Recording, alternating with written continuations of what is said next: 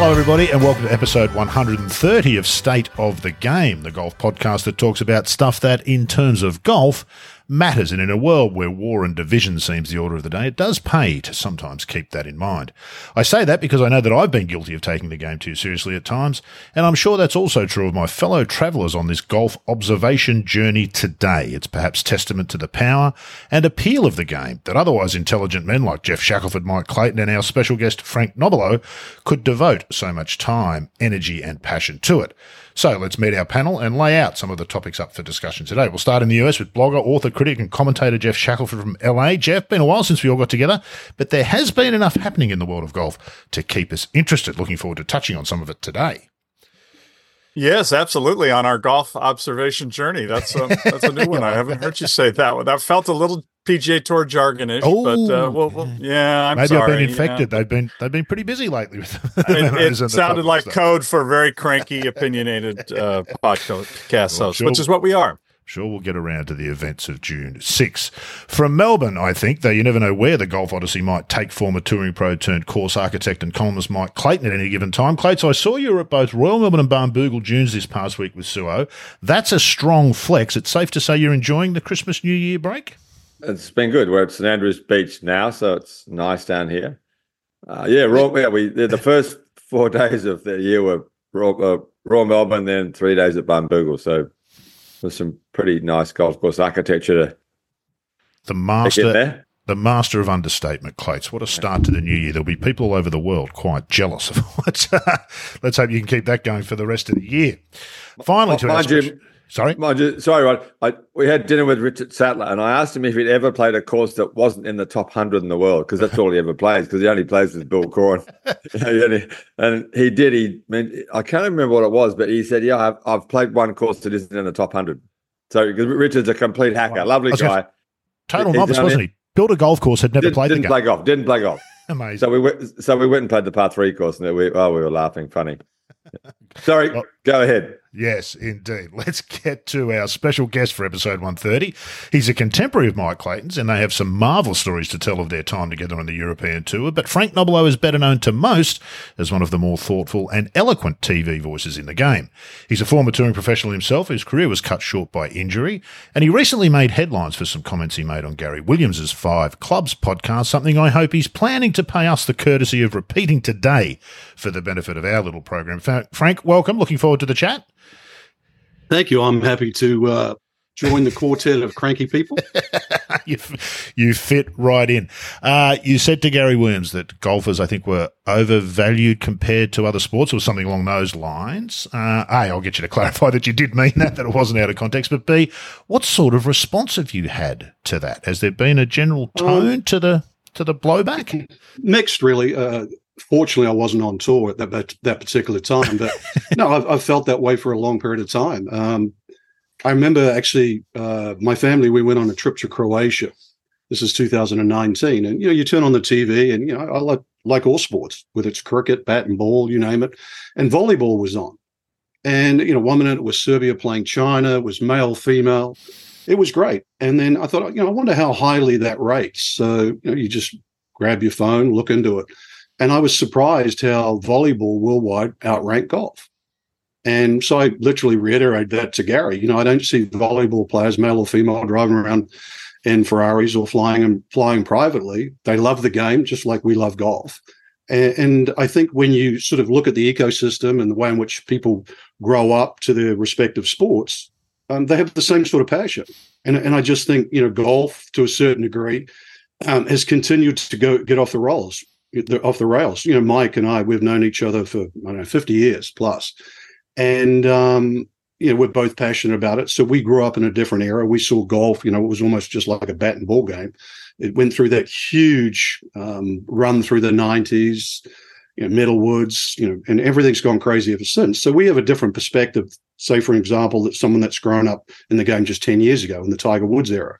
But I think you still have to have comparisons that are very valid. And I think if golf consider itself a leader in individual sports, then it should be weighed up fairly against other sports in the world. When you do that, it's quite disappointing. Are you suggesting that's a more recent phenomenon? Of golf has always been overvalued? Were Nicholas Palmer player, was that era overvalued, or what's your sense about that? That's a great question. I think, Jeff and Clates can weigh in on that. But no, I think you've got to give credit to whether it's Peter Thompson, whether it's, you go back to the old Tom Morrises of the world. The game has evolved. We've known that, and we wanted the game to get bigger and better. When I grew up, obviously, in New Zealand, I had a global perspective of it. I was a kid, a very small country, in those days, 3.5 million people. So I was exposed to the biggest events through TV. And that's what you aspire to do, whether it's to play in Asia, then Europe, and then obviously finish up in America. But I think I still kept that view that golf really belongs to the world. It's professional sport, really, it becomes like a melting pot. Where's the most money? And most players gravitated towards America because it was, number one, easier to travel, and obviously, secondly, which is exactly the same now, as you played for more money. So it's more convenient. That hasn't changed. So I think if you just follow that linear passage that golf has taken, it's continued to step forward. Players have continued to try and get more money. But I think when you look at the Nicklases and the Palmers, they really did spread the game around the world. They would play in the Australian Open. That was considered the 5th biggest major. They would play in Europe. There wasn't a 12-month sort of PGA Tour schedule. So I think they felt there was an obligation to give back. I remember the first round of golf I ever had was at a golf course called Chamberlain Parks, public golf course in Auckland in New Zealand. It's actually under threat now, the land that is. But that's where Nicklaus and Palmer play. And that's where most young kids sort of got exposed to the best players in the world. We've seen less of a trend of that. We've seen golf being shared less and less over the last 20, 25 years around the world. What would happen if Tiger and Rory turned up at Chamberlain Park in 2024, do you reckon, Frank? Assuming it was still there, it'd be enormous, wouldn't it? That's what you're suggesting, at the time. That's what you were suggesting. Yeah, that's huge, because that would spurn a new generation of players playing the game. You need stars. I'd say the same with rugby in New Zealand. As rugby's gone professional, it's going to hurt rugby in New Zealand, because our best players, considered some of the best in the world for 100+ years, are now being exported overseas for money. So now when you take your best players out of a regional area like New Zealand, which is quite small, so rather than a 16 or a 17-year-old kid playing alongside an All Black, he's now playing alongside a second or a third string player. That's going to affect their development. So you need to have your best on hand. Yeah. Clates, were you overvalued as a player, you and Frank? Well, is that a new phenomenon? The first Australian Open I went to, they played for $20,000 at Kingston Heath. Gary Player won, I think, $3 and a bit thousand. And 10 years later, we were playing for $175,000. We thought we were playing for fortunes. You were. And we were, compared with those guys. The interesting thing about the Palmer and Player question, they came down to Australia. It was part of a deal that Martin McCormick did with Dunlop Schlesinger. And I remember reading in 1968, I think Palmer made $48,000 from his Australian contract, which was probably half the clubs sold in Australia. One half were PGF, pretty much, and the other half were Dunlop Schlesinger. And most of the Dunlop Schlesinger clubs they had Palmer, Player, or Nicholas's name on them, and Bruce Devlin. And I think Palmer made $48,000 in the late 60s for a year with his endorsement of Dunlop clubs. And it meant they came down here because of their contract with Dunlop Schlesinger.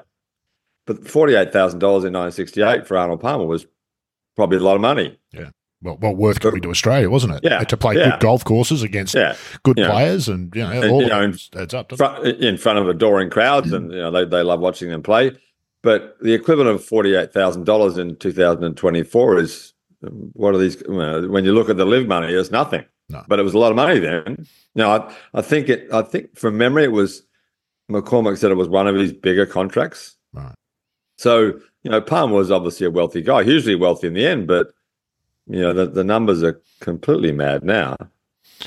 And it seems to me, Jeff, I think this is probably what you write about often, is at the very top end, and Clates has made this argument, Tiger is probably undervalued. But he might be the only golfer that's true of, isn't it? The rest of the field has been brought up to varying degrees by his extraordinary success, and I think Frank's right. Many are overvalued. We see this. The Australian Open's a great barometer for this, I think.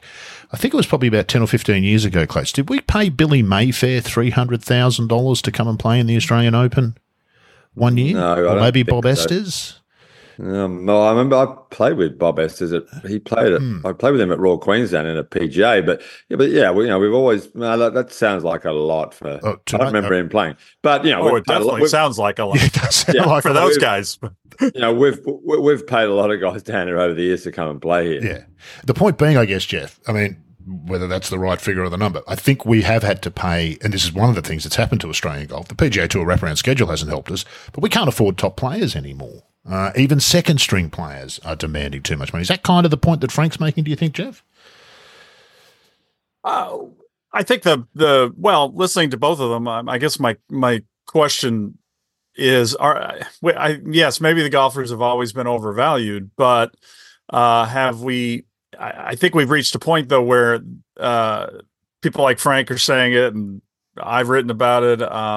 It doesn't seem like they're aware that they really are riding on the coattails of Tiger, and they have allowed this situation with Liv to and the new TV money and all that to make them believe they're worth something more than they are. And I just can't think of many players out there who people buy a ticket to actually go see, which is a big problem, because I do think there have been people generally all the time that people have actually wanted to come out and watch. And the fact that that's not being addressed to me is the parity situation, essentially, and the overinflated sense of worth is a problem. And it's going to get worse because we now know the players are sort of running things. Tim Fincham kind of kept them in line somehow. Dean Beeman certainly probably did, and got him in trouble many times, and he was probably wrong a few times. But the point is, they are kind of running the ship now, and nobody wants to tell them that there's a number, and I think some major corporations are doing that now, that you're worth and you're not worth more than that. And that bothers me less than the fact that there isn't an awareness that, this is something we should be concerned about. And we've discussed it so many times because we feel the equipment is a big part of driving the entitlement, driving the parity, and the inability of somebody to really stand out the way Tiger did. And in a way, it's a lovely tribute to Tiger and maybe Phil as well, because they experienced the biggest equipment changes of any all-time great players during the arc of their career. But anyway, to the bigger point, and that's what I'd love to hear from Frank and Clates, and Clates has been around some good players lately, is there, Rory feels like he's the one guy who is aware of this topic that we're kicking around. I don't feel like there are many others, though. Yeah, I mean, I guess the one argument I heard against Frank's volleyball analogy was that golf's demographic who watch are more attracted to advertisers than the people who are watching volleyball. But I think, Frank's point was exactly right. I mean, golf's been incredibly fortunate. It's, the people who are advertising golf like the people who watch golf, because they buy BMWs and they bank at Wells Fargo and not for much longer, Clates. Not for much anyway. Longer. Yeah, and that's telling in itself, isn't it? Yeah, absolutely. Well, that was to Jeff's point. The $20 million. No, we're not paying that. Clates, you hang around a lot of young, good players. You mentioned that you were in Barnbougle and Royal Melbourne with Suo, and lots of them come through Metro. Not star names, not the huge names, but Cam Davis played in the Sandbelt Invitational. Yeah. Do you sense more entitlement from what we might call this modern generation of players than from players in the past? And the same question for you, Frank. Have a think of it about it while Clates answers. Think about the players you played with and now the young players that you play with these days. Well, not the ones I hang around. I mean, Cam Davis he plays that Sandbelt tournament where he clearly doesn't know whether the prize money is $180,000. He clearly he's not playing for the money, but he was going to be late for the registration on Sunday, and twice he texted. Once when he landed, once when he was halfway down. Sorry, I'm going to be late. It was 5 o'clock deadline. Well, it wasn't a deadline, and he arrived at 20 past 5. I mean, you couldn't meet a nicer guy who comes down, he plays with the kids, and he's fantastic. So there's one guy who's the opposite of entitled. I mean, Sue's on the LPJ, so not many people on the LPJ are entitled because the money's so relative to the men. Oh, do you reckon? I wonder if you ask some of the older LPG. Yeah. You see a bit. Yeah, of they probably are. About that. They probably are. Yeah. Yeah. But this generation, yeah, I'm not. I mean, Frank's much more aware of it than I am because he's there most weeks. But it seems like they've never complained more about how poorly they're paid. I've paid better. I've just finished reading a book called The Age of Palmer, which went through the 1960s on the PGA Tour, which was, when we were kids. I mean, Frank and I, it was almost the year we grew up. I mean, I was first aware of golf in the late 60s, and we thought these guys were. But when you're a kid, I think you make the assumption if someone's famous, they're rich. Yeah, and it was the vagabond era of the tour. And that was coming out of the 40s and 50s, which truly was the vagabond era. But you look at the money those guys were making in the 60s, apart from obviously the superstars, and they weren't. This was not a group of entitled men because they weren't making enough money to feel like they were entitled, but they were terrific players. But now, we always equate, or the mistake all humans make is equating money with worth. So because these guys are making so much money, it's understandable as young men, they feel like they're, there's that sense of entitlement we talk about. Frank, is there more of it? And is that a natural progression? Should we expect that each generation will feel more entitled to the last? Is that not, in fact, how progress works? Sadly, I think you're right.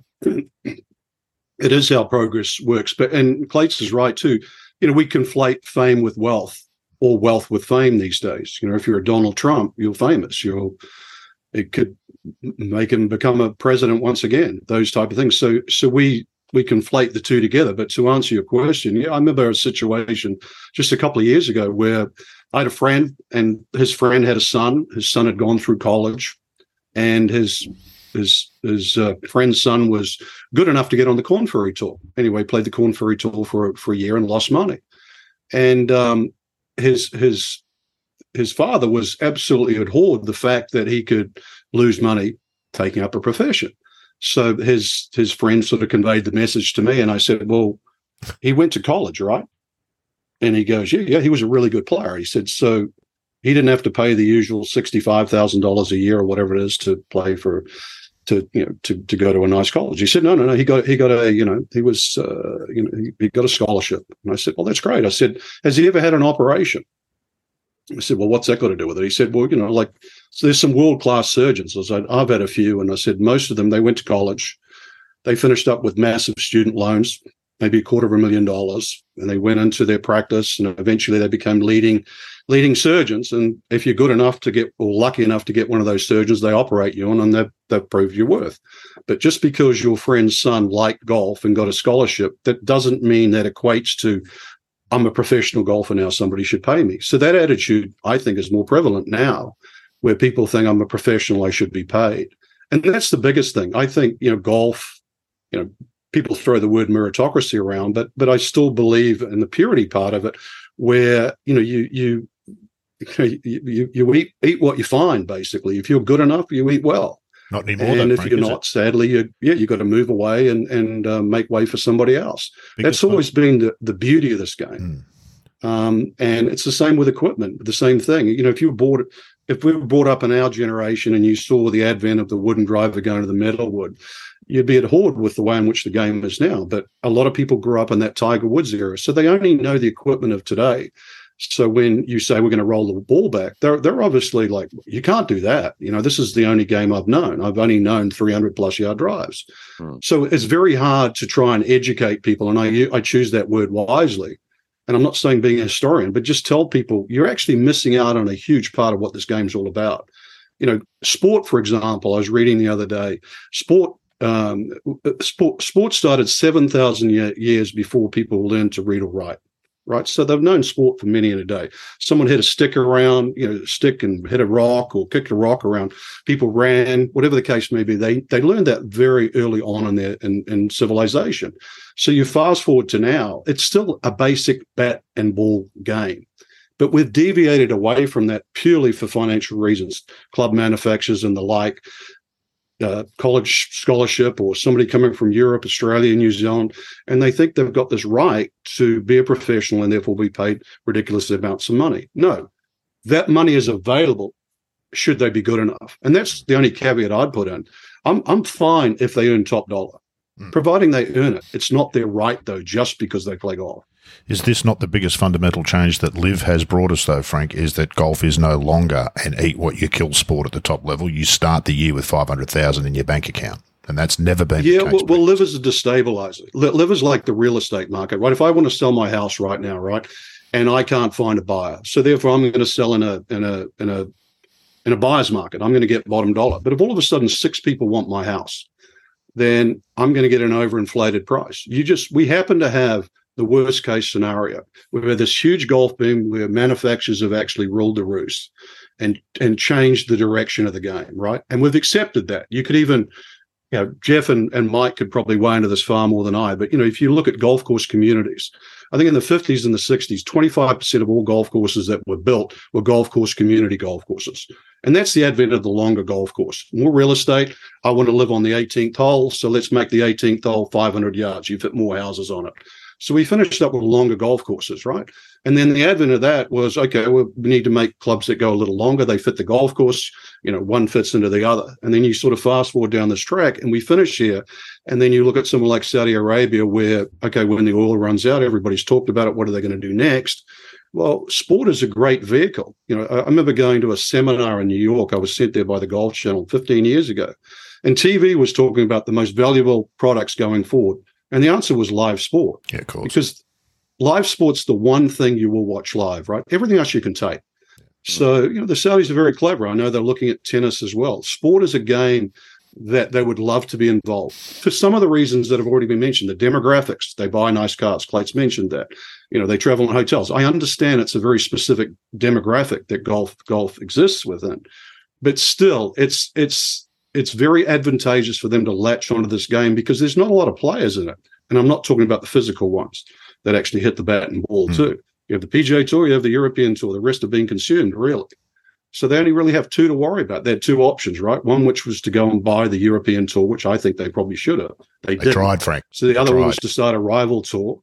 And, like John Rahm was the last pawn. You only need one pawn on the chessboard to win, right?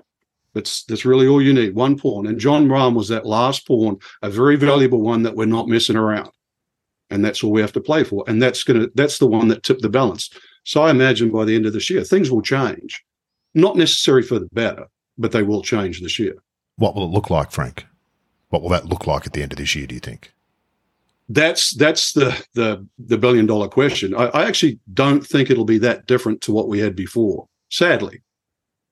I think the PGA Tour will regain a lot of its power. I think maybe Live might be a smaller version that's in the off-season.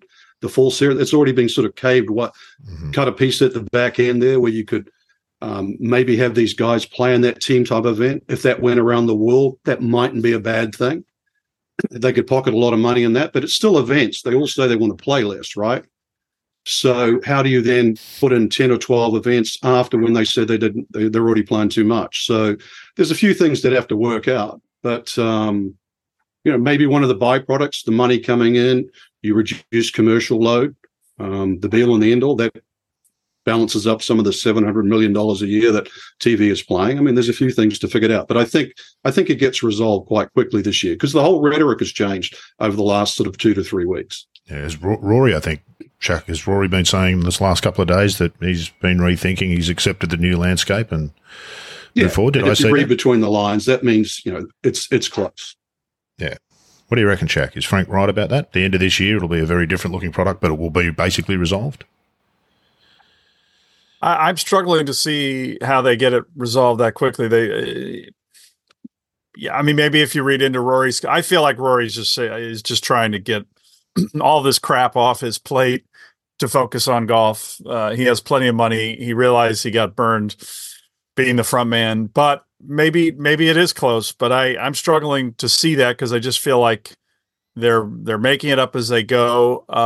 And there's got to be some explanation for what these people are going to invest all this money in that is remaining separate of the tournament model. That's going to remain a nonprofit model, which I don't believe will be the case. I think that will collapse. Yeah. You're going to lose a few more tournaments, and it just feels like that's. And maybe they know that. Maybe that's where they're creating this enterprises element to take that over when that falls apart, and they really are the last sports league in the United States operating under that silly nonprofit thing. So I feel like it's going to take longer, and it's going to be more chaotic, and then you're going to probably have a change at the top. And that seems to be inevitable. And then you have the media landscape, which we won't make Frank uncomfortable and put him on the spot, because nobody has a clue how this is going to work out. But it's going to be a crazy year on the media side, between the companies that are possibly going to be swallowed up, or the ones that are going to be doing the swallowing, and some of those are very involved in golf, and the streaming numbers are changing, and at some point that's going to have to be addressed too. But it seems to me like right now everything is about making sure to protect that current television contract. So that may mean more stability for a little while. So that could be a positive. But yeah, I just feel like it's going to be more of the ups and downs. And I mean, just I'm not to go on a tangent, but just look at this player of the year thing. Again, if these sides are close, why do you suspend John Rahm? And then you have the player of the year vote December 1 through 15, and Scotty Scheffler wins. He wasn't the player of the year. So yeah, you just feel there's a divide there still that I'm struggling to see that this coming together soon. So isn't the biggest those are problem, just the tea leaves I'm reading. Yeah, isn't the biggest problem, Shaq, and it's one we're acutely aware of here in Australia, is scheduling. Golf's biggest problems generally tend to come down to scheduling. As Frank made the point, if Liv wants you to play 14 events, that doesn't leave a lot of space to play a whole lot of and other the majors. Yeah. And your home country event and all that. I think it's different than that, Rod. I mean, yes, it is scheduling. I think it's philosophy, and I think Frank and Clate's already just touched on it. And Lawrence and I have talked about it on the McKellar pod, that it just feels like Rahm and Rory have that global golfer mentality. And they still feel a real obligation to take the game around the world, the places that go home. And we know Rory he's happier when he's playing overseas. He just seems happier. Not that he's unhappy playing in the United States. He just is.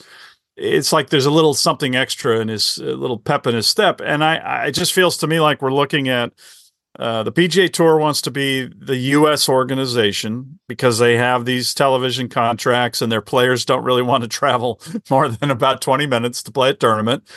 And then you have other people who are looking at F1 and they're looking at other things. They're looking at the ratings that Frank's talked about, and they're seeing a need to reimagine this as a global, at least the star element of it, the top player part, as a global tour.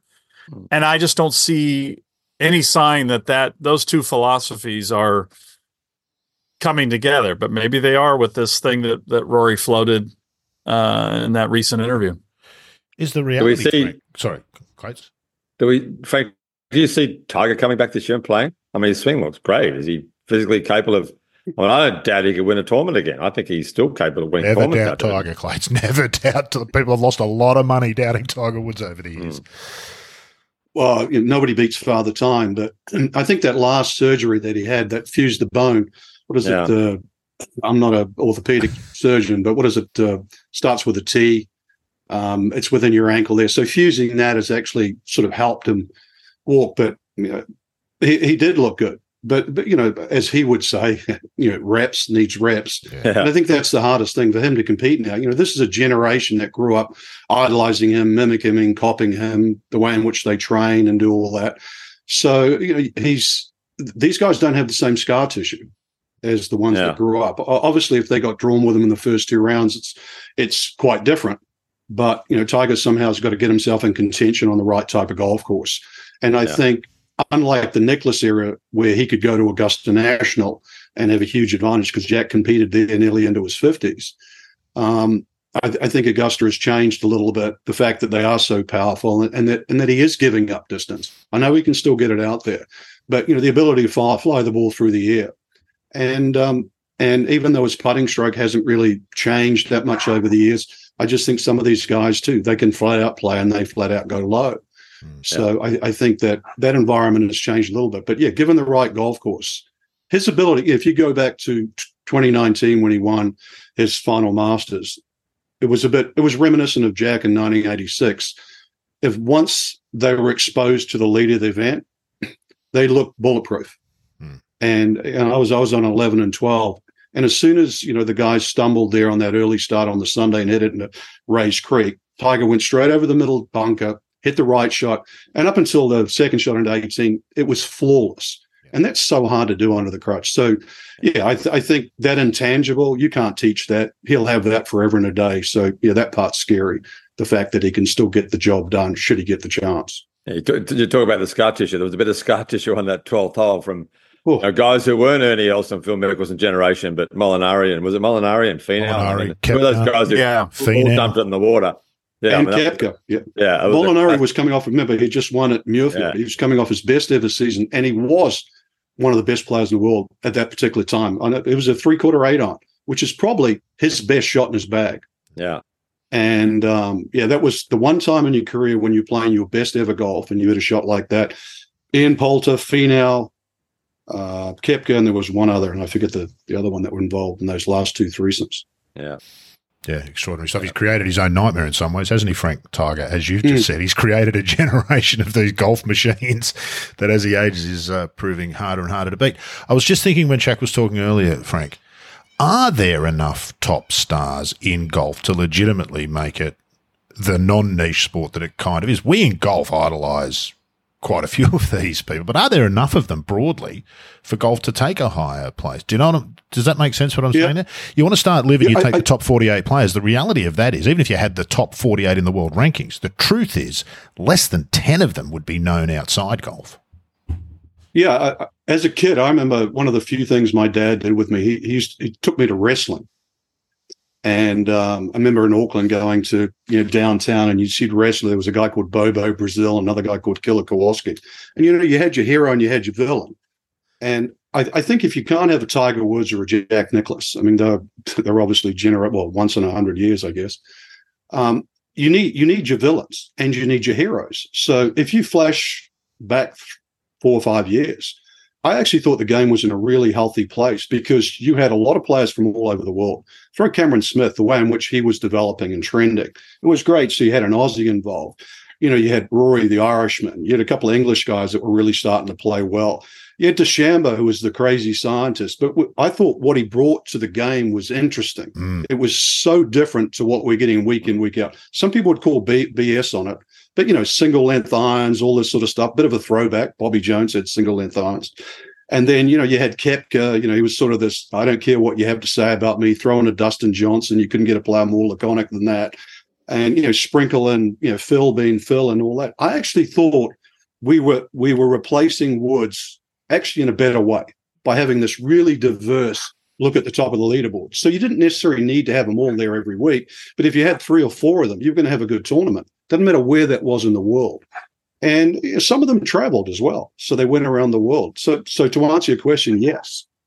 And that's why we've got to get them back as soon as possible. I think both sides sort of realize that this split right now, all it's done really is piss people off, right? Yeah. If you're a golf fan, you hate it.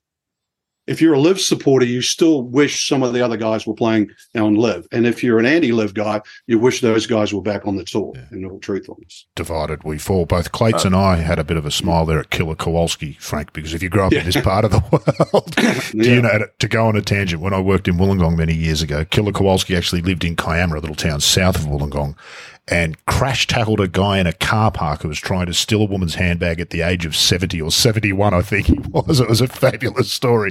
Killer Kowalski's still out there getting the job done. Sorry, Shaq, you've got no idea about Killer Kowalski. I want to ask Frank, just on that topic of the star power, how much do you – it just feels like the tour is very much a marketing organization. And we feel on this show that the equipment – is a part of the problem in both creating parity and also not bringing out personality. And the tour literally to the last minute, even after the comment period, was fighting this watered down change in the equipment testing that's not coming till 2028.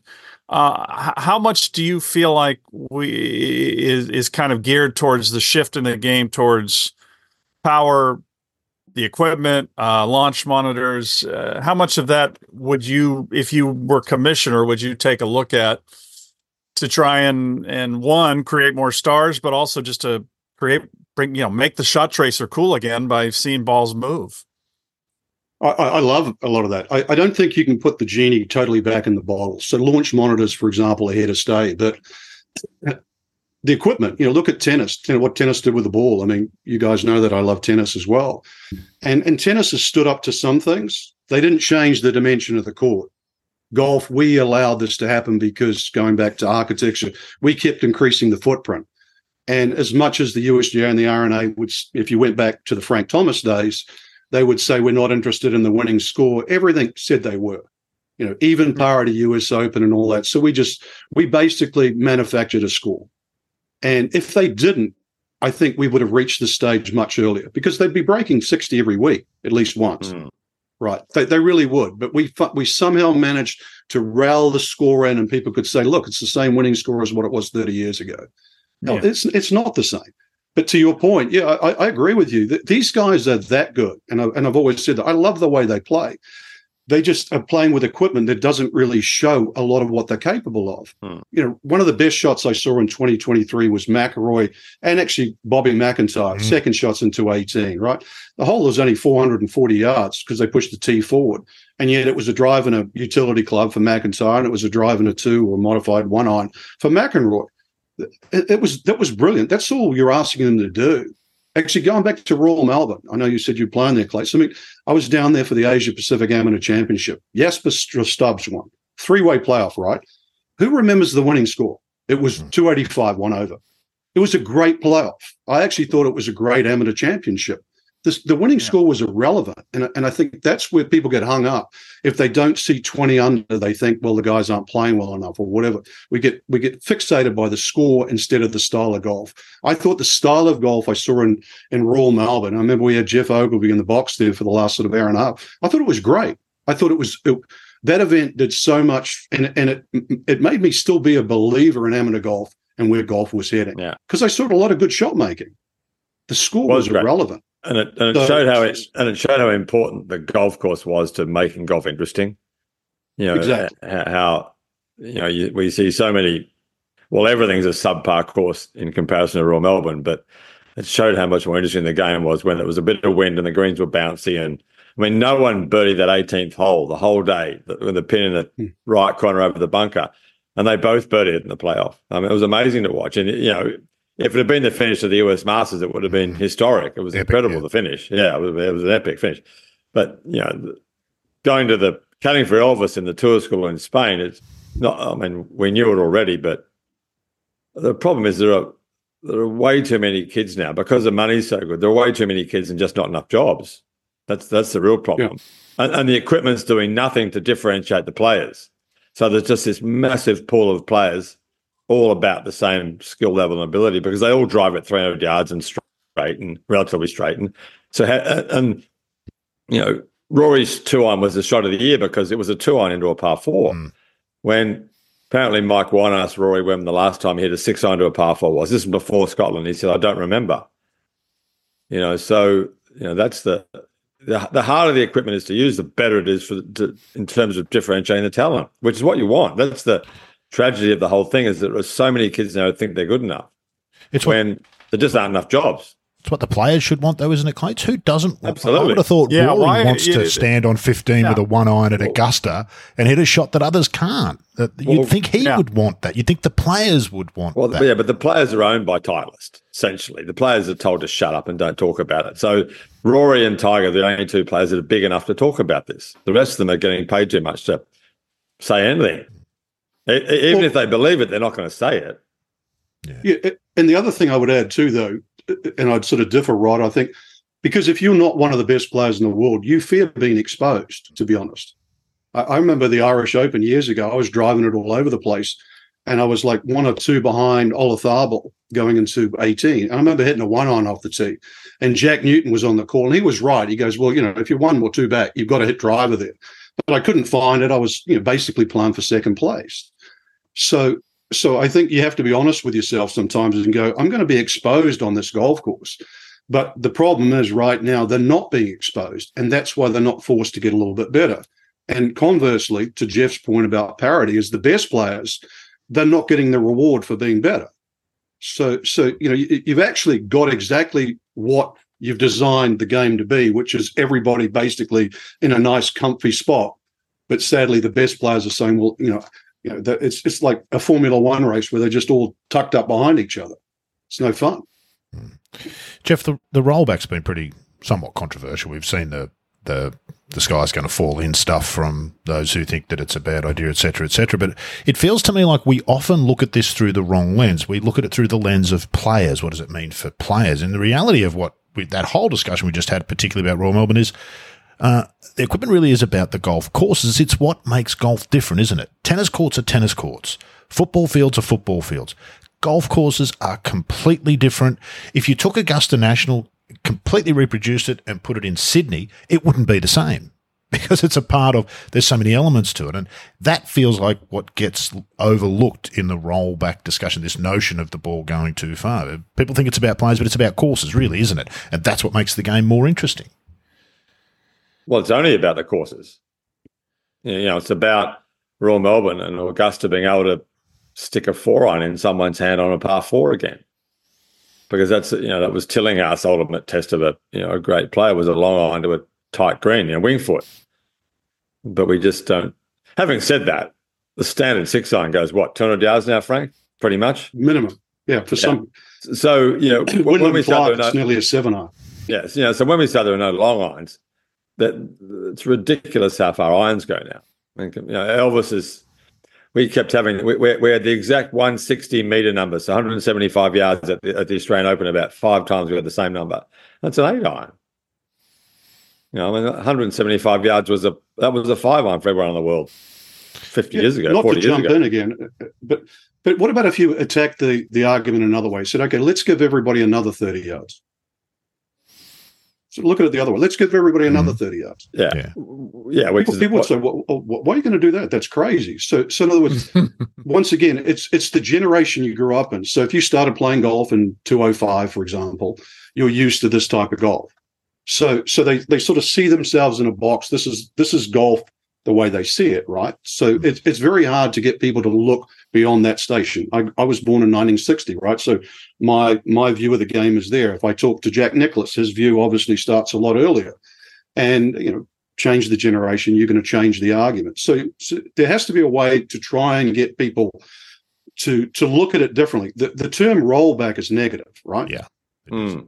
And I think that's the whole thing, is that we start with a negative connotation, right? We're taking away, rather than actually making the game better again. And so I actually think it's a bad PR campaign. I remember talking to some people at the RNA and the USGA over the last couple of years. I have the utmost respect for them. And I know what they're trying to do. And it's hard because they went into this conversation period with the manufacturers, and basically they gave the manufacturers the keys to the castle.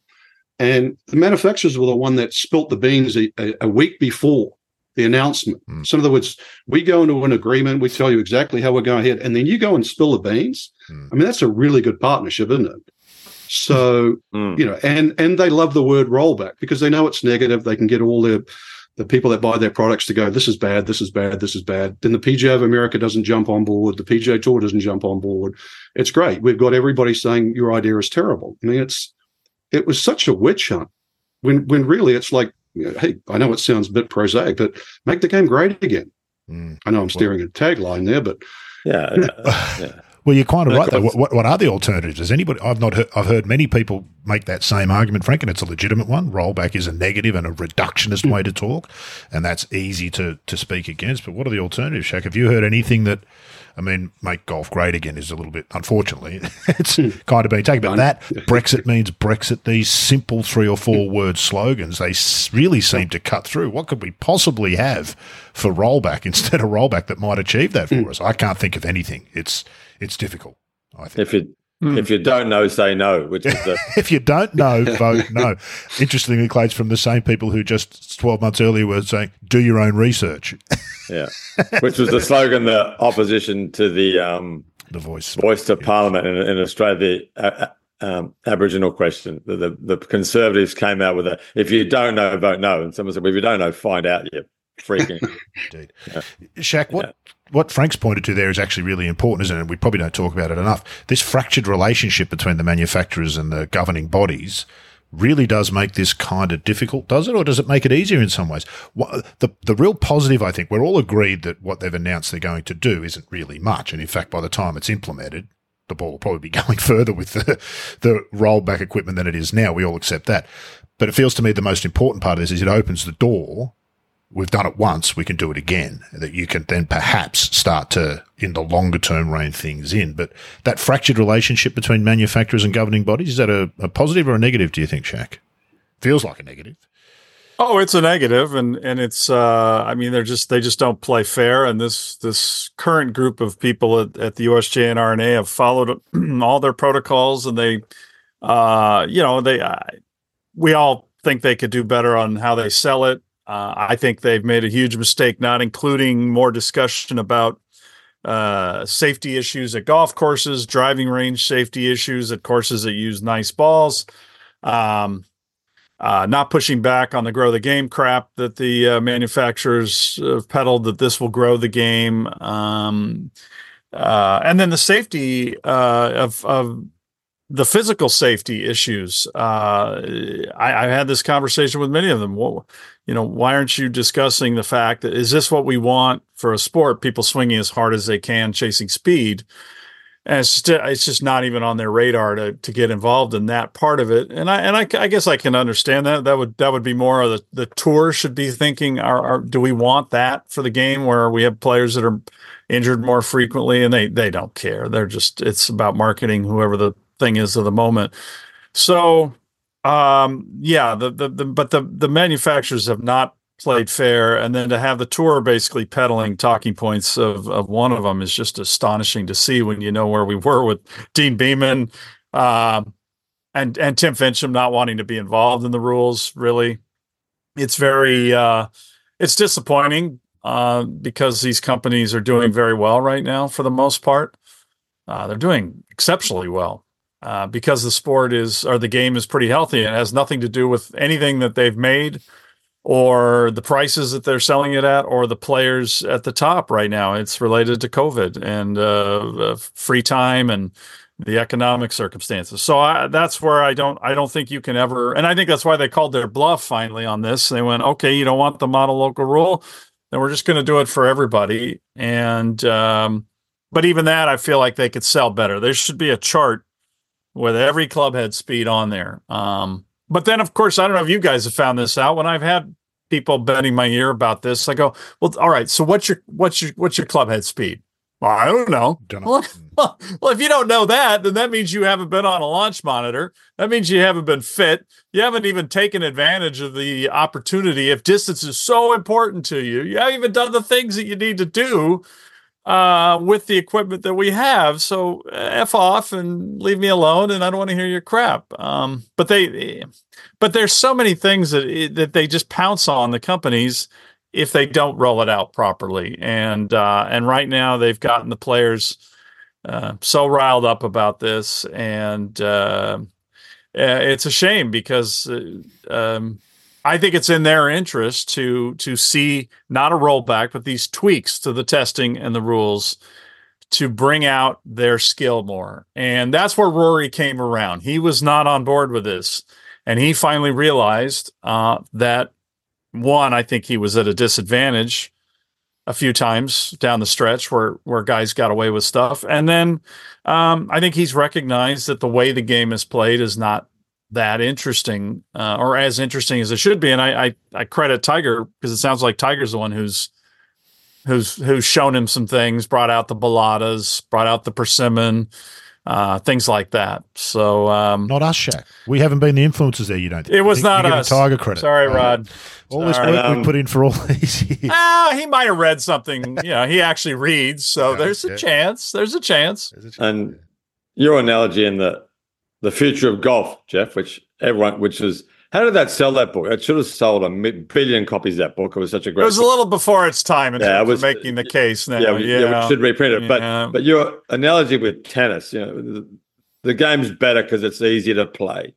And I'm sure there was other reasons why tennis fell off the map in America, but the numbers, what were the numbers with Americans playing tennis with wooden rackets versus the modern racket? They went, they plummeted. 25 million to 5 million, whatever. So that was kind of proof in that game, at least, that making the game easier to play didn't translate to having more people play. In fact, it was decimated in terms of the participation numbers. And look what's going on with pickleball now. It's not a power game. It's a little smaller scale. People of different ages and talents can play. And I think those attributes are why it's growing, and it's got a social element. It's got a time element. It doesn't take as long. It's physical, but it's not excessive. We know tennis can be really hard on the body, and I think it speaks to that why golf is, I think, having a little bit of a renaissance is all that effort to legitimize 9-hole rounds. We've got par 3 courses now that are being built, or they're being, remember, I mean, it wasn't that long ago, people would just not even consider par 3 or executive golf to be real golf. Now it feels like that barrier's gone, that any form of golf is golf. You're part of the family, and that's great, but it has nothing to do with anything the tour pros have done or the manufacturers finding ways to make less expensive equipment, or, we can go on and on the list. So I'm just disappointed that the tours have so much trouble recognizing, and even, I mean, I would put this to Frank. I wish television would speak up to this. That they have to see that power doesn't translate to TV. Maybe when NBC does that grid, that's kind of cool, and you see who the long drives were of the day, and the speed shot that Tommy Roy does. But other than that, power doesn't translate at all to TV. But shot shaping does, recovery shots do, and of course, great chip-ins and hole-outs and stuff around the greens do. And so that's just, compared to what goes on in other sports in our country, it's shocking what a lack of introspection they have at the tour about making sure the product is as good as it can be. Didn't they just? Well, one of the key shots of the year was with the Potter Canadian Open. Yep. Nick Taylor from 70 feet making eagle to win the Canadian. Shortest club in the bag, and that was probably the best TV moment of the year, to be honest, as well. Yeah. Didn't involve a 350-yard drive. No. That's right. One drive. It was situational, tournament on the line. Situational, yeah. Yeah, Pat Fletcher, last Canadian to win, like 1958. But just going back to your book that Clate's picked up too, I would say your bowling analogy in the future of golf in America, when they changed the bowling ball to spin ball, and as you detailed, the number of 300 games went through the roof, and then bowling went down.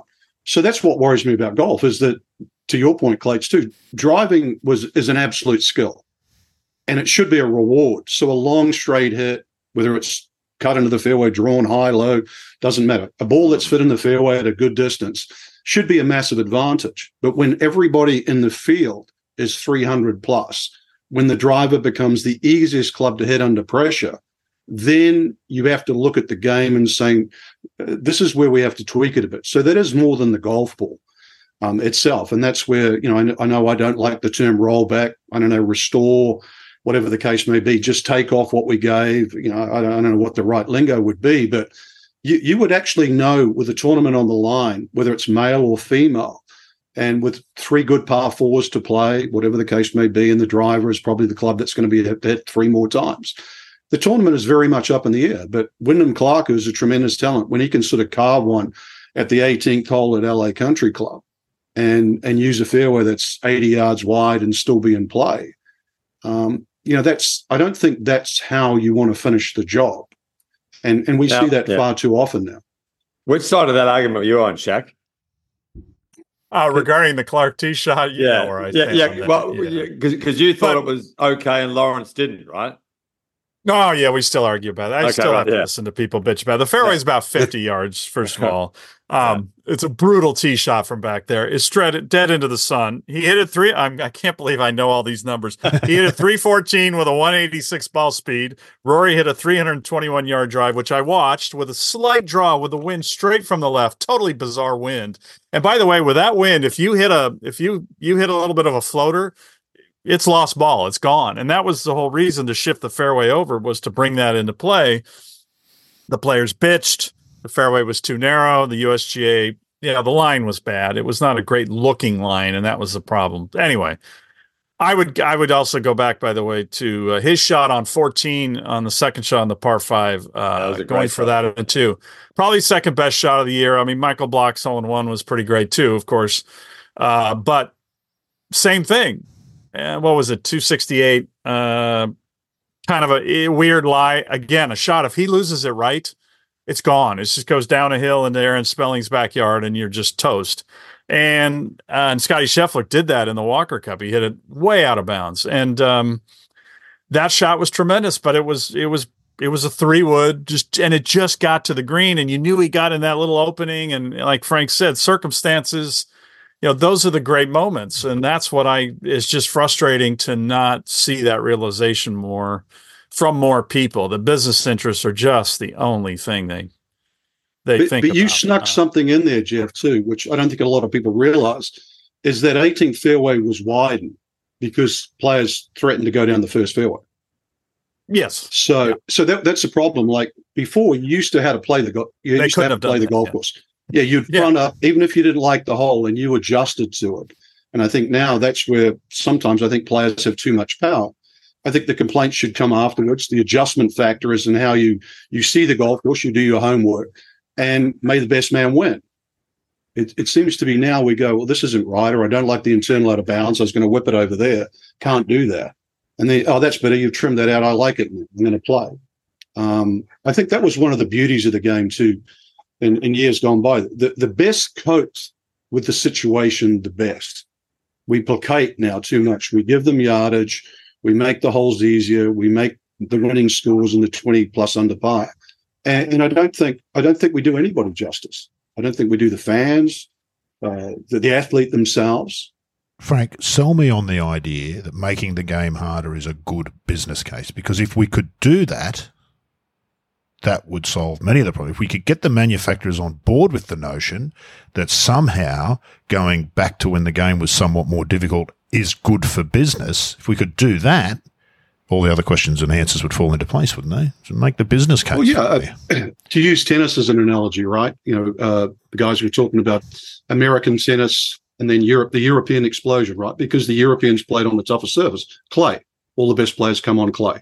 They learn they have to have better footwork. They have to have a full array of shots, because that's what clay does. Hardcourt tennis is slam bam, thank you, ma'am, right? So you see the same with golf. Golf is the equivalent nowadays of like 140 mile an hour serve. Bang, hit it, can't retrieve it. There you go. So it's not that's once again the verbiage. It's not harder. It's just making it better, and it should be easier to differentiate between the best players and the not so good players if you make the game a little more transparent.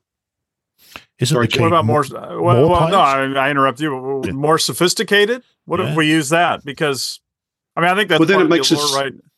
It makes us sound more elitist, even more elitist. Okay. Yeah. All right. We've done a fair job of that in the 40 minutes or so already, I suspect.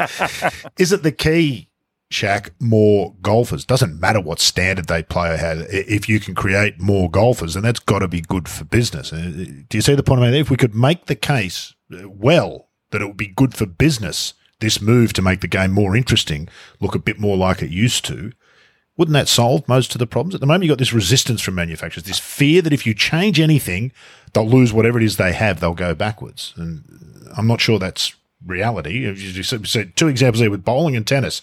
It made it easier. The game looked much more impressive at the professional level, and people flocked away from it. The game shrank. That's a real danger for golf. We were in that period just before COVID. We've tried this argument, tried to point out the relatability element that's gone. The game is less relatable. And then they just kind of go, well, that people want to watch they don't want to watch mediocrity. They want to watch guys and women do things they can't do. So it's a tough argument, but I would agree with you. Yes, that there should be a case there that if it's a more interesting game, a more diverse game in terms of the ways you can play, and we've beaten that one, pretty hard on this show, that it's a more beautiful game when a guy who's 5'6" can be just as good as the one who's 6'2" and hits a 30 by him, but he gets around with all these other little tricks of the trade and skill level things and that's the beauty of golf, is that all these different skills have to come together, and we're kind of weeding that out to where it's just two key skills, maybe three, and that's just not as interesting. But trying to make that case has been tough, and that's why I mentioned the television part. I've had this chat with Frank's current boss and Tommy Roy and it's not their job either, but television executives I've chatted with, and like, don't you want a more interesting game? Do you want to be what tennis became with Pete Sampras and that era? And not to pick on Pete Sampras, he was just doing with the equipment what he could do, but that was brutal. That was a brutal time for tennis, and that's kind of where we're, like Frank said, we're basically, it's hard court year round, except at the Open Championship. And a handful of other events when they go to Royal Melbourne, or I thought LA Country Club, and the more I was pouring through the shot link the other day, it called on all sorts of skills, and there were all sorts of weird numbers that you don't normally get. There were multiple ways to play holes, and there were flat greens were hard to putt, and the sloped brutal greens weren't. I mean, it was weird stuff to look at, but I like that it wasn't so cookie cutter. And you just think that, like I said, every other sport in the U.S. is constantly refining, and with television, by the way, in mind, not just the game, but the safety of the sport, the health of it, the way it's played. And for whatever reason, the interests in golf are just so powerful that's a tough it's a tough argument, and they're very good at misinformation as well. So. It's a tricky one, but we won't know for a long time now and what impact this rule change will have, unfortunately. Speaking of, the Corey Pavin and Kelvin Pete type player being not existing anymore, Kazuma Kabori, Frank, a countryman of yours, played the Asian Amateur, then turned pro and played well in Australia at the end of the year.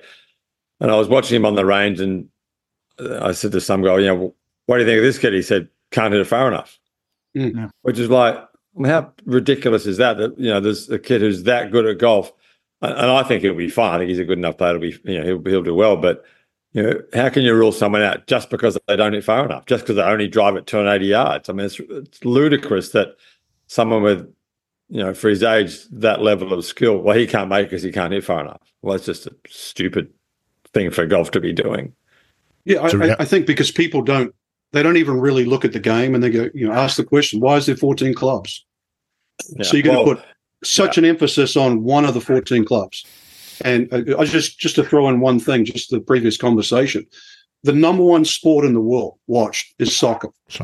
And what's the average score? 1-0, 2-1. So in other words, it's not a goal a minute. So people watch because you have small, big, fast, slow, big, like whatever the case may be, people that can kick, people that can pass. They're not the fastest runners. Some are incredibly fast. You have such diversity, and if people know that one goal might spell the difference, and they might wait, and the goal might be scored in the first minute, and then you wait 89 minutes to get a result. So I think people are savvy enough in golf too when they see it played at such a high level. And I'm not necessarily parochial to a US Open type. I'm not saying that by any stretch of the imagination. But when it's nip and tuck, whether it's a Tiger Woods winning back in 2019, whether it's Mickelson, breaking the record for the oldest ever play, it's the suspense of the situation. It's not necessarily about 340 yards, everybody down the fairway. It's so much more than that. Mm. You're certainly at the professional level. It's what you're watching. It's for the amateur level too. You talk to one of your mates, right? They're paying for $5 and they make a 5-footer on the last. Did it really matter if it's for 5, 6, or 7? No. It was for $5 to beat their mates. That's what the game's all about. Yeah, of course, the distancing, the other thing about it we often forget, Frank, is that it's relative. And Shaq mentioned the grid that NBC, I think it is, puts up sometimes, and it shows it wouldn't matter what the numbers were. It's the position of this ball in relation to that ball is what's important. So if 280's long and someone hits at 290, that's amazing, and someone hits at 260, that doesn't matter whether it's 260, 280, 290 or 300. That is just relative, and we feels like we completely miss that in the game. Nobody ever thinks about that. Well, if I lose 5 yards and you lose 5 yards, nobody's really lost anything, have they? We're just playing from a little bit further back. Clates, you play with a lot of young players and meet a lot of people outside of golf, as does Frank. I never used to. I do so more than I used to. What's your take on what other people think about the game? Frank touched on it earlier, this Chamberlain Park, the course where he started in Auckland, is under pressure. The land is under pressure. This is happening more and more we see in Australia. What's your sense of what people outside the game think of golf, and how does all of this stuff with LIV and the money and the designated events and all of that, how does that play into some of those issues? Because fundamentally, kind of doesn't matter what happens to professional golf. None of us really believe that. We all like it. Yeah. It kind of doesn't matter. What really is important is that people still get to play golf on a weekend badly, the way I have done for most of my life. How's all that impacted, do you think? Well, the mistake of the LIV thing is that people talk about it like it's golf when it's not golf at all. I mean, golf would exist without the professional tour perfectly happily because it's a great game. But, no, I've missed the point of your question. Sorry. What do people outside the game think that you talk to? I don't know. You know, do they look at golf the way we look at polo and think it's a really entitled rich man sport? I think golf's one of the biggest participation sports in Australia, but still only less than 10% of people play it. So I think most people who play golf would see it as the old cliche, the rich white man's game. When it's far from that at all here. It's not that at all. You go to the public courses here and everyone's playing it. So it's it's a very egalitarian game here. We're playing with Sue's boyfriend, who's the pro at Shady Oaks, and we're talking about the difference in what it costs to play golf here versus what it costs to play golf in America. So I mean, people don't understand how accessible and relatively cheap and how great the game is in Australia. And I think people who don't play it just see it as a rich, entitled, upper class white man's game, which it's that's a part of it, but it's not the whole story here by any means. Frank, you're a bit like Clates. You talk to people who aren't in golf quite a bit. What's your sense of the outside view of the game, and how does that impact some of that lower level stuff? Not so much the professional game, but what we're talking about. You could lose the course where you started playing. That's madness to me. Sadly, some people don't care. I think that has to be set up front because they say we deserve it, really. Because for some people, we've taken a park away. I say we're guaranteeing a park. But, I was always one, even in TV, I'll go, whether it's in a bar or a pub, ask someone what they thought of the broadcast or ask someone what they think of the game, because I think they tell you the truth. And for some people, they do. They love the 350-yard drive. Other people hate it. And I think the one common denominator is people don't like the space that golf is in right now. Yeah. They don't like the conflict because golf was, you're either in it or you're out of it, right? And Clates is right. It's a very elitist sport, right? So you like golf or you didn't like golf. But now it's like, well, out of the people that like golf, they're split. And then those people are also split when it comes to the rules and the ball and the clubs. So, you start splitting something several times and you dilute it a lot. So now are you a LIV supporter and are you pro rollback, or are you a LIV supporter and you're anti rollback? Are you a PGA Tour World Golf supporter and pro? We've just it should be golf first and foremost. Like I've asked this question, especially over 2023. I said, forget everything that's going on right now. What's the best place golf could be in 3 years? And I haven't had one decent answer. Now, I haven't got one either. But everybody talks about where we are right now. But I said, so what would make golf to you better? Some people say cheaper. That's one thing I do get. So with the manufacturers, yeah, I generally think the public. I have a good friend. He's a left-hander at the club that I'm Lake Nona here. He went to a fitting. He paid $500 for a fitting, and he was sold a $2,000 set of irons. He had graphite shafts. He's 65 years of age. He had graphite shafts in his old clubs, which were R11s, TaylorMades. He was given a set of clubs that were not given. He paid for them, half an inch shorter and steel shafted. So he's long, he's He's getting older. He's not getting younger. He should have lighter clubs, everything. And I looked at him, just picked them up. All the lofts and lies were completely off the scale, all shot.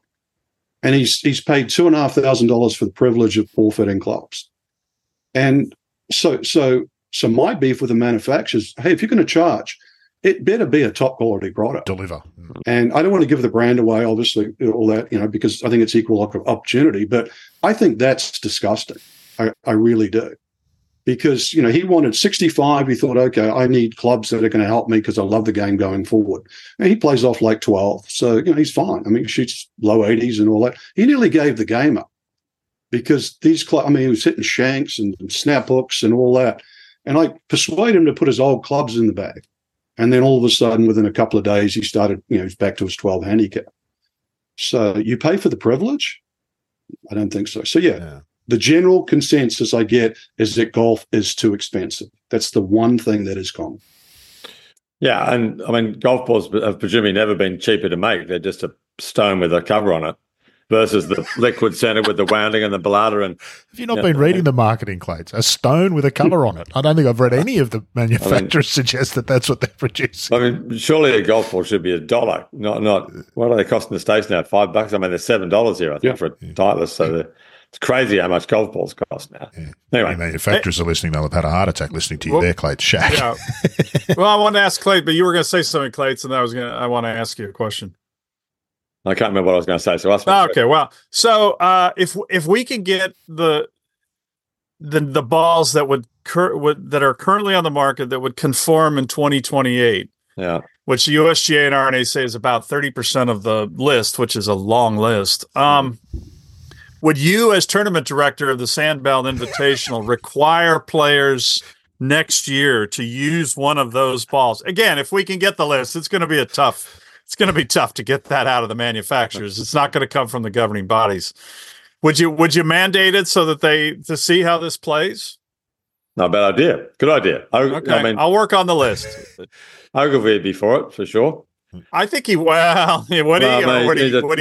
get a visit in the night from a certain company? I don't know. Yeah, but he might. Yeah. Not so comfortable being the tournament director now, is it, Clates? When you've got to make real decisions in the real world, it's all very interesting. I've just noted how long we've been going. It has been a fabulous conversation. I've enjoyed it enormously. One last question to wrap up, and same question for all of you, and I'll start with you, Clates, and then you, Frank, and then Jeff. This feels to me, and you've been around the game a lot longer than I have, these are the biggest shifts at every level of the game that I can think of, from councils wanting to close down golf courses here in Australia and turn them into parks, to the Live PGA Tour thing. All of it feels like the biggest shifts I can recall ever. And really genuine said the talk about rollback, etc. What's your take on sort of where the game is? Will ultimately this prove a good thing for golf? Do we need to go through this division and bad time, for want of a better term, to get to a better time? Yeah, probably. I think that the interesting thing here is that the council's wanting to take public golf away and turn golf courses into parks. Chamberlain Park, Moore Park, Oakley. It's a bad thing for the game. Ultimately, in Australia, certainly people love what golf courses do for the environment, but they hate the game. There's sort of this weird dichotomy between, you can't cut a tree down because the trees are really important, but they actually hate golf. So it's interesting. I think the game's always going to be fun because it's such a great game. It's an amazing game. And talking to Frank about, where would the game be in 3 years? Not me, but in the end, but they rebuilt Sandringham Golf Course, which is a pretty average public golf course over the road from Royal Melbourne, and made it way better. I think Jeff would probably agree that the future of the game is better architecture, better golf course, made the game more fun and more compelling. So we played the 14-hole par 3 course at Barnbougle the other night with Richard and his daughter-in-law, who's 8 months pregnant, who walked around with a dog, and Richard's son and Sue and a boyfriend. And it was just par 3. It took us an hour and a half because we were just talking shit and doing our thing. But it was so much fun. It's such a cool game for.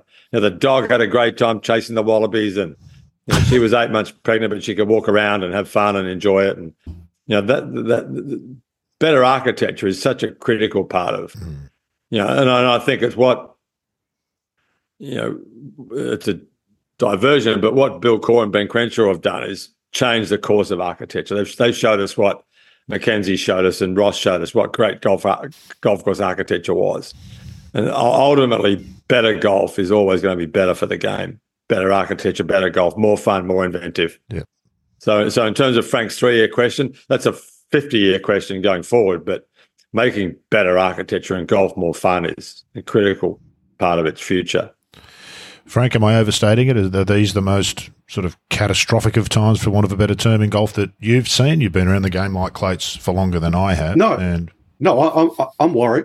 And I think for good reason. Our sport's easy to attack because if you look at society, right, we're the haves, the rest of the have-nots. We can talk about the demographic the game has, maybe from a TV point of view, but in the end, we're the poster child for the sport to pick at, right? Makes a lot of money. We don't have the same base as some of the other sports. We're not a kick a soccer ball around. We're an easy target. I'd sort of like to just take one segue. I hope over the next few years, the public golf comes back in a much bigger way. Yep. So that the investment, forget first tee programs, in my opinion, bring back affordable golf. I mean, that's the only way it really is to get people involved and say, listen, we actually do want you to play. First tee, the thing I didn't like about that, a kid gets to 18 or 19, he can't be a member of any club, can't afford it. So we've introduced him purely as a viewer. So I think we do have to look ourselves in the mirror and go, okay, what have we done wrong? What can we correct? I think the advent of Live has exposed us for really what we are too. We chase money. That's what our sport's really all about. People have used lots of different verbiage over the last 2 years. I grow the game. I want to play less. We know that's not true. But so once again, look at ourselves in the mirror and say, we're fortunate. And so what can we do with it within our game to actually make it better for other people around? How can we share the wealth of our sport in some respects? I don't necessarily know the answer to that. But yeah, it's trying times. The game is too expensive. And I think we've ostracized too many people in the process. So that's what worries me. It's a great game. I think everybody on this pod agrees with it. We want other people to enjoy, I'm going to be 64 this year. Everything in my life today that I have has been because of golf, whether it's with the club, whether it's walking around there, whether it's people I've met, or even the job I have now is because of golf. So the least I can do is at least try and be a supporter for the game. Yeah, the joy of joining us, Frank, to have a good old-fashioned man whinge, which you don't get to do. You guys got up early. I didn't have to. Fantastic. Shaq, same question for you. This giant hairball that is golf, and when you pull on one thread over here, it has an impact over here that you couldn't think of when you pulled that originally. Are these the most troubled of times that you can recall, and are they ultimately going to be good for the game, perhaps? Well, I always take the positive perspective on these things, Rod. And I just wrote a column for Links that I think it's an amazing time. The sport is getting a lot of bad publicity. People have a negative view of golf professionals. It was a cute story for a while. Now they're tired of it. But the recreational game appears to be thriving throughout. And while we know there are real issues with the perception of the sport when it comes to a public golf course, and we have multiple under threat here, and I think they've managed to fight off on 3 of the 5 in Southern California that were in danger. But if you listen to people, there would be that elitist stuff would come out, and you're like, well, have you been out to that place? That has nothing to do with the things that are going on in that pro game. So there are people who attach the greed and the nonsense and the spoiled brat kind of thing that's developed to the game. But the numbers say it has not deterred everyday golfers from this thing that's happened post-COVID or during COVID where they've gotten connected with the sport, combined with all the great things that have happened of legitimizing other forms of the game. Topgolf is a huge barrier breaker, I think, in terms of either getting people in the game or watching the sport or not hating it. On many levels, it's been fantastic here. So I think it's actually quite positive that the recreational game has continued to thrive. I think the thing, though, that has to happen, and it's where the USGA and the RNA probably missed their calling, and they're starting to catch up now. Certainly on the RNA side, I think the USGA is still a little bit like, I don't know if we should be in this business, but they should be in the business of restoring public courses and save and fighting for them. And not these. I mean, some of the price tags are getting silly. We're not talking, a meticulous restoration, but just a freshening up. Yeah. We've seen it in so many communities. You just freshen up the bunkers. You have to do the irrigation system, whatever. And the other thing we've seen is if there's improved food and beverage, and the community knows they can come and enjoy that place too. It's amazing how many people think they can't go have breakfast at a public golf course, and when they do, they tolerate the game more. It's a great so there's view, isn't it? Weird little stuff like that. What's that? Yeah. I said it's a great view, isn't it, to go and have breakfast at a golf course? Well, yeah, exactly. Fabulous. Usually, yeah, and we have all these places that have gone to this indoor-outdoor thing, and they're in a convenient location, and it's a little mellower, whatever it is. And then makes people go, oh, these people aren't so awful. So but yeah, all these other campaigns and other nonsense just don't really hit home. So I think that's the positive. It's terrible news for the pro game that they're not seeing that. I mean, I do not bring it up. I do not say anything, and people just start saying to me, I'm not going to watch these guys anymore. I'm just going to watch the majors and maybe Riviera and Pebble Beach I like, and and this and that. And otherwise, what a bunch of jerks. I don't want to watch that anymore. And that's it. Yeah, I'm assuming they have marketing data telling them that. So that's but again, it's not dragging down the everyday game. So as far as I'm concerned, that's fantastic. Yeah. I was at, There's the sunny take. Yeah. Sorry, Frank. That's all right. And Clates as former professional golfers. But anyway, I was at Port Fairy a couple of weeks ago, Rod, which is keep flexing, why don't you? Yes. Yeah. Nice. Yeah, he really is. Wow. 3.5 hours out of Melbourne, just down the road from Mark Leishman's hometown. And it's a popular course. It's just got ranked 29 in Australia, which we were discussing it. It would probably just put it in the top 100 in the UK. It's about the level. It's a really good, fun course. And the captain of the club said, how do we sort of stop people coming here? He said, we're so busy. The members can't get on. and I said, well, you should charge more. So the membership at Port Fairy is 700 Australian dollars a year. Wow. And the green fees are like $60. And the place is packed. I said, well, you put your prices up. Right. Yeah, that's the only way to stop people coming because it's such a great course. It's beautiful, right in the sea. $700 a year to be a member. Yeah, stop you talking about it, Clates. I put that blame for that completely. You've been talking about Port Fairy for 20 years since nobody knew about it, and because you've been talking about it, now everybody knows about it. Now the members can't get a game, so that's on you, my friend. You need to take responsibility. Yeah, no, it's an amazing place. It's brilliant for that. Well, out of all of that, who knows? I think what you're talking about there, Shaq, with the professional, that's market correction, isn't it? Isn't that a market correcting? Isn't that what isn't how capitalism works? Yeah. People go, I'm not going to watch this, and this. So they're not buying that. They're buying this. That's what you sell. Yeah. That's kind of, that'll be painful. You're right. It'll be painful for professional golf, but that's kind of how markets work. Well, it is. But Seth Wild's the only person I've heard bring up this concern that this is something that we got to get past.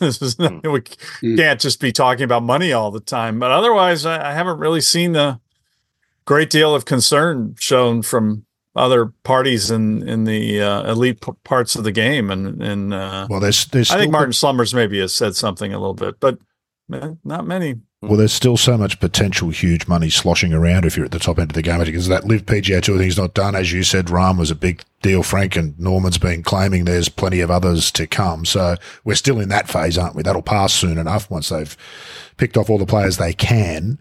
Then I think that a narrative changes, don't you think, Frank? That I think we've reached the tipping point. Yeah.